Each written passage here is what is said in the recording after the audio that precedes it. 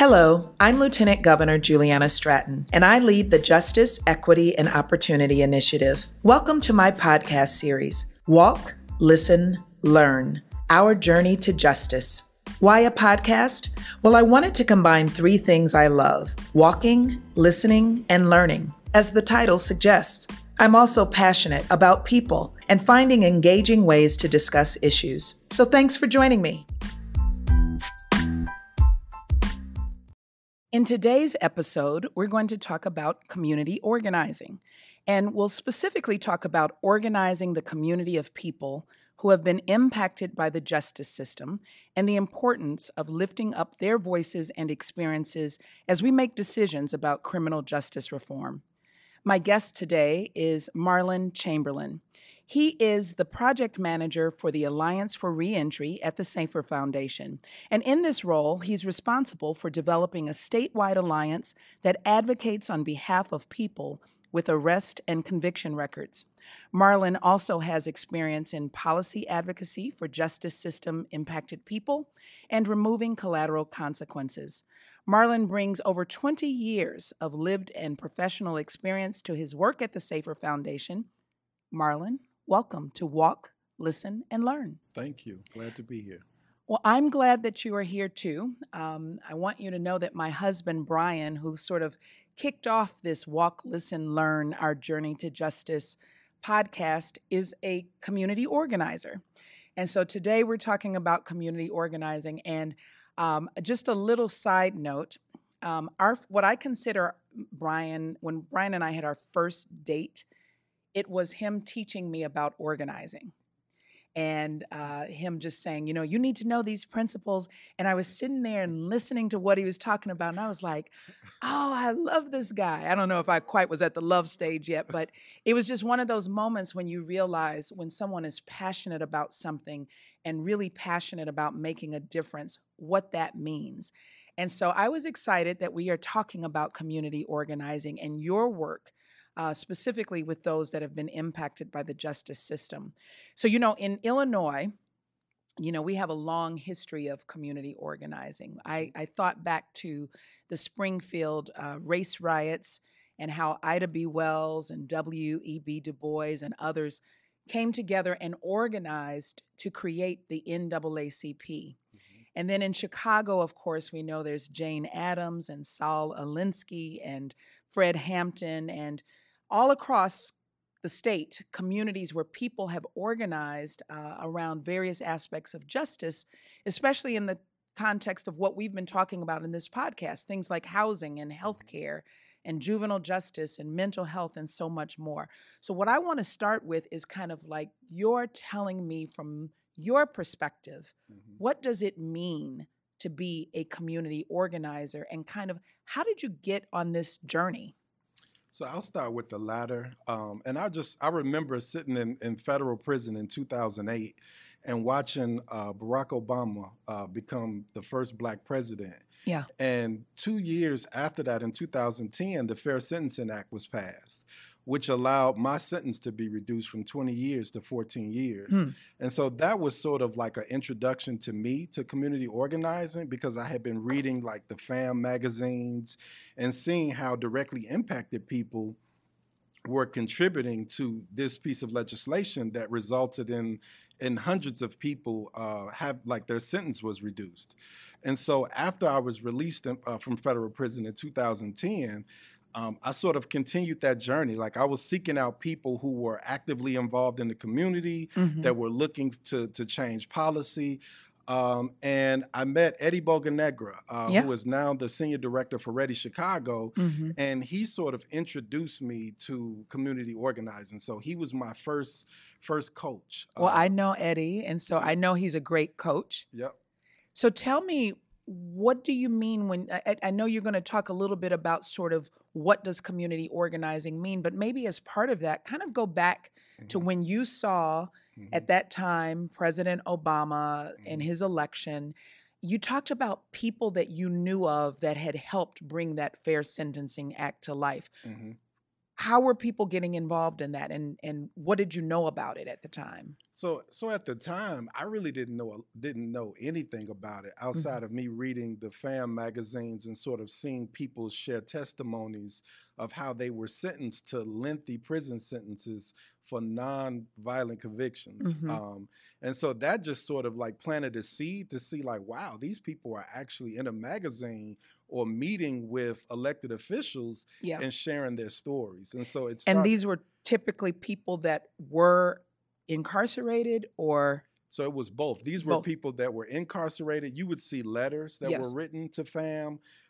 Basically, what is FAM? Families Against Mandatory Minimum Sentences. Okay, Families Against Mandatory Minimum Sentences. Yep. Okay, Yep. and so what I think what you're saying is that there are people who are in communities that are pushing for work, but there are also people, men and women, who might be in the system, in corrections facilities, that are also pushing for change. Absolutely. And to not discount those voices. Absolutely. Yeah. Absolutely. And I would say also, just like after I was released, like just being in the halfway house and seeing like the smiles and the happiness, like you actually get to see like that, like the smiles go away because it's like reality sets in. I'm home now. I'm able to see my family, but now what am I going to do? Yeah. And when people run into these barriers and they're told no, I would hear the stories of people coming back to the halfway house. And in my head, I was like, man, it has to be something that we can do. And so, like I said, Eddie would invite me to meetings or events. And when I would show up, I don't know what it is. It was just my instincts would say, I'm going to invite some people. And so when I would show up with people. Right. And so people took notice of that and they started asking like, how are you able to turn out people like this? And at the time I didn't even know myself. Because I wasn't really familiar with like the community organizing language. Yeah, all you knew is that you were hearing these stories about barriers. You were getting invited to these meetings and you were like, come with me. Yep. And you were bringing people. And so is that organizing? So that's one component of it. Okay. I think organizing, and I like to use just the cardinal rules of organizing, which basically says never do for someone what they could do for themselves. And then also deal with the world as it is and not in the way that you want it to be. Meaning that instead of me trying to fix someone else's problem, I could bring people to trainings and meetings where they'll receive the resources and equipment, and the skills that's needed for them to address their own problems in their community. Absolutely. So you started going to these meetings with Eddie and you were bringing people. And I think you said at that time you weren't even sure what all these terms meant in the realm of community organizing. No. And so this journey for you, kind of from there, where did it go? Like when did you kind of realize, you know what, I'm a community organizer? So at the time I started my own painting company. And I was still in the halfway house. And so as I was turning people out to these different events, I remember Eddie ended up moving on to a different position. And so we were left without an organizer. And so the director of organizing at the time, he kept saying at each one of our meetings, if anybody's interested and wants to apply, please do. And so I heard this maybe 5 or 6 times before I was driving home, and something just hit me like, Marlon, you should apply. And so I sent the email and the rest was history. So after a year of volunteering with an organization and just acting as a leader, I started like as a real like community organizer. What do you see as your role as a community organizer? You know, you talked about some of the values of organizing, and we'll get into that a little more. What do you see as being the most critical things that you do as an organizer? So I would say the job of an organizer is to build a powerful organization. And so that first and foremost is my job. That's my vision of what I want to do. But I think also within that is building relationships. And I value people. And so it starts with something as simple as a one-on-one, which is the number one tool of an organizer, which means that I schedule meetings with people just to learn more about them, their stories, and where they grew up, the challenges that they face. So it starts with relationships. And I think we say in organizing that organizing is organizing people and also organizing money. Okay. There's a lot of times you hear people talk about organizers and advocates. Mhm. Are they the same? So in some ways, but no. Yeah. A community organizer is a person who organizes the community and allows the community to speak for themselves. An advocate is more of a person who just speaks about issues, and we need both. Right. The community organizing piece, though, is really around like for a while, I wouldn't say anything. A lot of what I do is behind the scenes of prepping leaders and allowing the community to speak for themselves.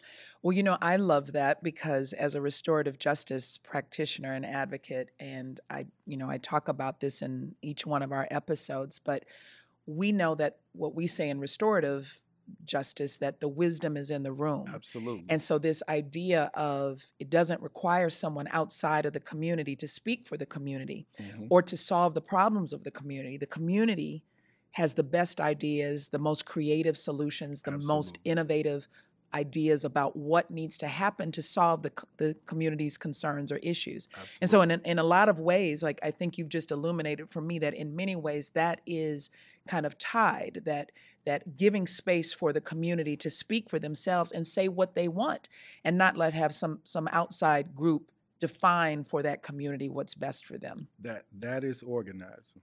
Wow. That is organizing. I think my husband taught me well. He did a great job. You know what? Let's talk a little bit about sort of what I would say are the values of organizing. I know that there is this technique that we hear of in community organizing to align people's values and self-interest to move them into action towards change. Yep. And, the way that I've learned it is sort of like if there's a line, you're trying to get closer and closer to what that line is, which is what you want. So let's break that down a little bit more so that people who are listening can understand how the mind of an organizer works. So the first one is, it says, like, thinking about how to align people's values. What kinds of things are people's values that you work with as you do this work in the justice realm? So I would definitely say faith and forgiveness, redemption, second chances. These are some of the values because I work a lot of times in faith communities, and so which is in alignment with people coming home from prison, because I think a lot of people after prison just want to move on with their life. Yeah, and so they've served their time. They've served their time, and they're just ready to move on with their life, and that's really like one of the like grounding principles of a lot of just different faith communities. And that's interesting because when you think of faith communities, second chances seems to be sort of, in direct alignment, to use that term again. So the idea of, these values of, okay, now how do we help? You said redemption. I mean, those seem to be all terms that you hear in the faith community, but also it sounds like for those who are justice impacted. Yeah. And so then when you talk about self-interest, okay, so we've got the values on one side, and then the self-interest, what are some things that come up for self-interest, and whose self-interest are you talking about? So first I would say, even just beyond the second chances, I would say forgiveness, because I think that's important, because some people need more than two chances. Some people were never given a chance. And then I would also say the self-interest and sort of how I sort of define it is like your vocation, like what you feel like you've been called to do on this earth. I also think about self-interest as something that you go to sleep thinking about, or when you wake up in the morning, like what are you thinking about? Like the first thing when you open your eyes. I also just think about like myself being in relationship with others who shared similar values. And so, and the last thing I would say about self-interest is your specific vision for the world, but it also defines your specific role. Yeah. So I could have a vision for how I want to see the world, but I have a specific role that I play to help bring that vision into fruition. Absolutely. I think that that's every person, that we all play a role And I love that even around the space of organizing, because I often think about, think about like criminal justice reform. Mm-hmm. There are some people who are going to be teachers. Mm-hmm. There's some people who are going to be organizers. Yep. Others will be advocates. Yep. Some will be elected officials Yep. and policymakers. But to get where we need to go, you need all of the different Absolutely. perspectives and roles and voices Absolutely. at the table. Absolutely. And so when you talk about then aligning the values with the self-interest, Mm-hmm. what does that look like in the realm of organizing? And maybe you even have a couple of, if you can share just even some Absolutely. examples, like what does that look like to say, I'm making progress? Or maybe there's a time that you thought, where we're starting is so far from where we're trying to go, but look at how much we're moving towards that line. Oh, absolutely. I would say just my journey as an organizer, Mm-hmm. just thinking back to working with churches. And I can remember several times where we traveled to Springfield. And We met in Springfield. we met in Springfield. And so we would travel to Springfield with a large group of people, all with the same goal in mind. Mm. And ultimately, we passed the largest sealing bill in Illinois that expanded the number of convictions that could be sealed. Mhm. But that work wouldn't have happened if it wasn't for like the churches meeting with their respective elected officials and asking them to sign on as a sponsor. That work wouldn't have happened if we didn't host listening sessions to learn, like, what are some of the biggest barriers that people face as they transition out of prison. That wouldn't have happened. Marlon, I want to take it from there, because I Mhm. want to kind of think about this as a process, Mhm. because it sounds like what you're saying is there are a lot of pieces to the puzzle. You don't just end up with a bill being passed Uh-uh. or legislation being signed into law, Uh-uh. or a bill being signed into law, I should say. So Mhm. you start with listening. Yep. Start with listening. That's first. And what at that point, you're just trying to understand. Understand the issue. What challenges do people face? Mhm. And this is, let me go back. This is like directly impacted individuals sitting in a room with lawyers, elected officials, policy and advocacy folks, like just sitting in a room and saying, okay, let's look at the statutes. Let's Mhm. look at what laws are in place. What could we amend? Do we have to create a new one? So all of this is included with the listening process. And then from listening, what is happening for the organizer from there? I know that Mhm. policymakers and lawyers and others may take their role as in the legislative process. What's the role of the organizer? You've heard, you Mhm. know the issues, it's been lifted up. What are Mhm. you going to do now? So then I think that's when we begin to think about strategy, which is Mhm. really influenced by like our values and self-interest. And so depending on like after as the organizer, I would do a power analysis to see what is it going to take for us to push this bill through. And we have to do an honest assessment of where do we have power? Do we have churches? I was going to say, what's the power analysis? What's the power So analysis? the power analysis is just seeing who are we in relationship with and who are we not. Mm. Who's the opposition, and can we schedule a meeting to talk to them? And what communities do we need to target to start building relationships so that we can then maybe flip this legislator and begin to build a relationship? But there's a lot that goes into looking at a power analysis. Yeah. And so it's interesting just thinking about as a former legislator or now in the executive branch, and you see things get done, Mhm. those kinds of relationships, taking the time to get to know people and to know what's happening in one community or another and where there might be, as I always like to think about it when I was a legislator, where might there be some common ground? Absolutely. That you might not see my issue my way, but I've heard you talk about something that's related. Maybe we can kind of come together on that. Is that kind of what you mean? Absolutely, absolutely. And I think that's really what birthed, even in my role now as the project manager for the Alliance for Reentry, Mhm. which is statewide. So the goal is to start building those relationships statewide so that we could educate people across the state around what the challenges are. Because I found even in Springfield, from just talking to different legislators, we learn from one another, because sometimes there is just ignorance around, I didn't realize that this could cause this. Absolutely. Or sometimes it's around pushing people to think outside the box around like just reentry, or even as people transition home, what laws do we currently have in place that are hindering people from moving on with their life? So a lot of it is just relationship building, and talking to people from both sides of the aisle. If we could talk more and listen more, we could get so much more done. Absolutely. You know, I think about when I was running the bill to end school-based booking stations when I was a state rep. And I remember talking to one of my colleagues on the other side of the aisle. And I said, you know, when I think about schools, we do not need rooms for students to be processed to be arrested, because that's only going to funnel them into the school to prison pipeline. Yeah. And all of these schools where there were school-based booking stations were located in the city of Chicago. And he said, well, what are we going to do if we don't have these school-based booking stations?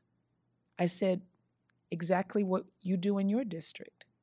But it was just that moment of realizing, you know, him having to realize, and me, as to be quite frank, I had to realize his schools didn't have these rooms. And then he had to realize there is another way of doing it.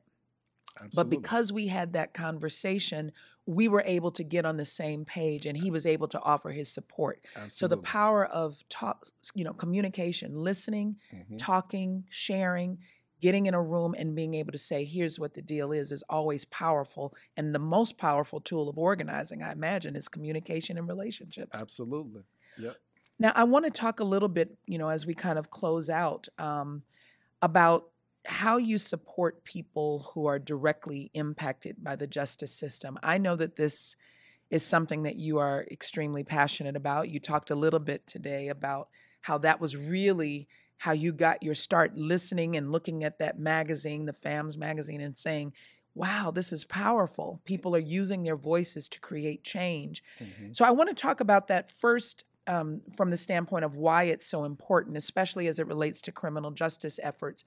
But then I also want to talk about just a little bit about how you utilize some of these organizing tools to really, I don't want to say give a voice to communities, because I've always said that it's not that people are voiceless, it's that sometimes people just aren't listening, or they're not creating space for those voices. But there are people who don't often feel heard or feel valued. And I would suggest, and I don't want to be presumptuous, but I would assume that many times, as all this policy is being made about criminal justice reform, that people who are directly impacted don't always feel like their voices are included in that conversation. Absolutely. So how do you approach that? So I think for me, and there's a quote from Glenn Martin that says, "Those of us that are closest to the problem are closest to the solution, but lack the resources and power to implement those solutions." So my goal is really to introduce people to the skill of organizing. And with that is a tool that they could begin to use to then organize their community. Because I think you're absolutely right. As a person with a record, a lot of times we feel voiceless, or we don't feel like we're a part of the process. And even when you look at the process, sometimes it could look vague, or it could look scary or overwhelming. And I think when people actually, and just a quick story, I remember like bringing people to Springfield, and this was like early on in my community organizing days, where I thought I had to teach people everything. And what happened was people would show up to Springfield and the learning would happen, because we're taught about vote, but what we're not taught is what happens after we vote. Absolutely. How do you begin to build relationships with your elected officials and then hold them accountable to what they said they would do once they're in office? And so I think for me, when I started seeing like the light click on, when people would show up to meetings and show up to Springfield, for me, it was about my job is just to get people to show up. Right. And whatever capacity that is. If it's showing up to a town hall meeting and then encouraging that person to share, to talk, to speak up, that is my job. And then whatever I can do, like in community organizing, we say anything worth doing is worth evaluating. And so it's at the end of each action that we debrief and we start to draw out the lessons of like what happens. See what happens when we use our voice. Right. See what happens when we show up to meetings and we help draft policy that we know works because we've experienced it. So it's about just getting them to the table and then allowing that person to use their voice to bring about change. You know, I want to close just because I'm feeling this, that there has to be a time that either for you personally or for someone who is directly impacted that you've worked with in organizing, where there was this moment when you saw the joy of what happens when you come together, speak your truth, and get something done. Oh, yeah. Can you even, I don't want to put you on the spot, but can you think of a moment when it was just like, see, this is what happens, and you saw that celebration? No, absolutely. And I almost came to tears just thinking about it. But Me too, because when you were talking, that's how I felt. Go ahead. We have been working on the ceiling bill for a while, and when that bill passed on the House floor, I forget which state rep it was, but they turned around and they celebrated the efforts that our coalition had put in to move that bill through. Yeah. And so I remember all of us sort of celebrating and crying and hugging, but I also remember being in my car listening to a committee meeting. I forgot which bill we had in committee, and we were struggling to move this bill out of committee. And in that particular instance, I couldn't go. So I remember listening in my car, and when the bill passed through committee, I had to pull over because like I just started crying. But I just remember all of like the effort that we put in. Like we were getting up at 4 o'clock in the morning, riding the Amtrak train to Springfield.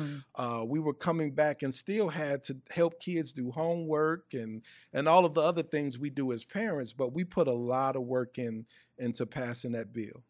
And it's moments like that keep you going. Absolutely. Absolutely. Yeah. Marlon, thank you for walking, listening, and learning with us today. Thank you for having me.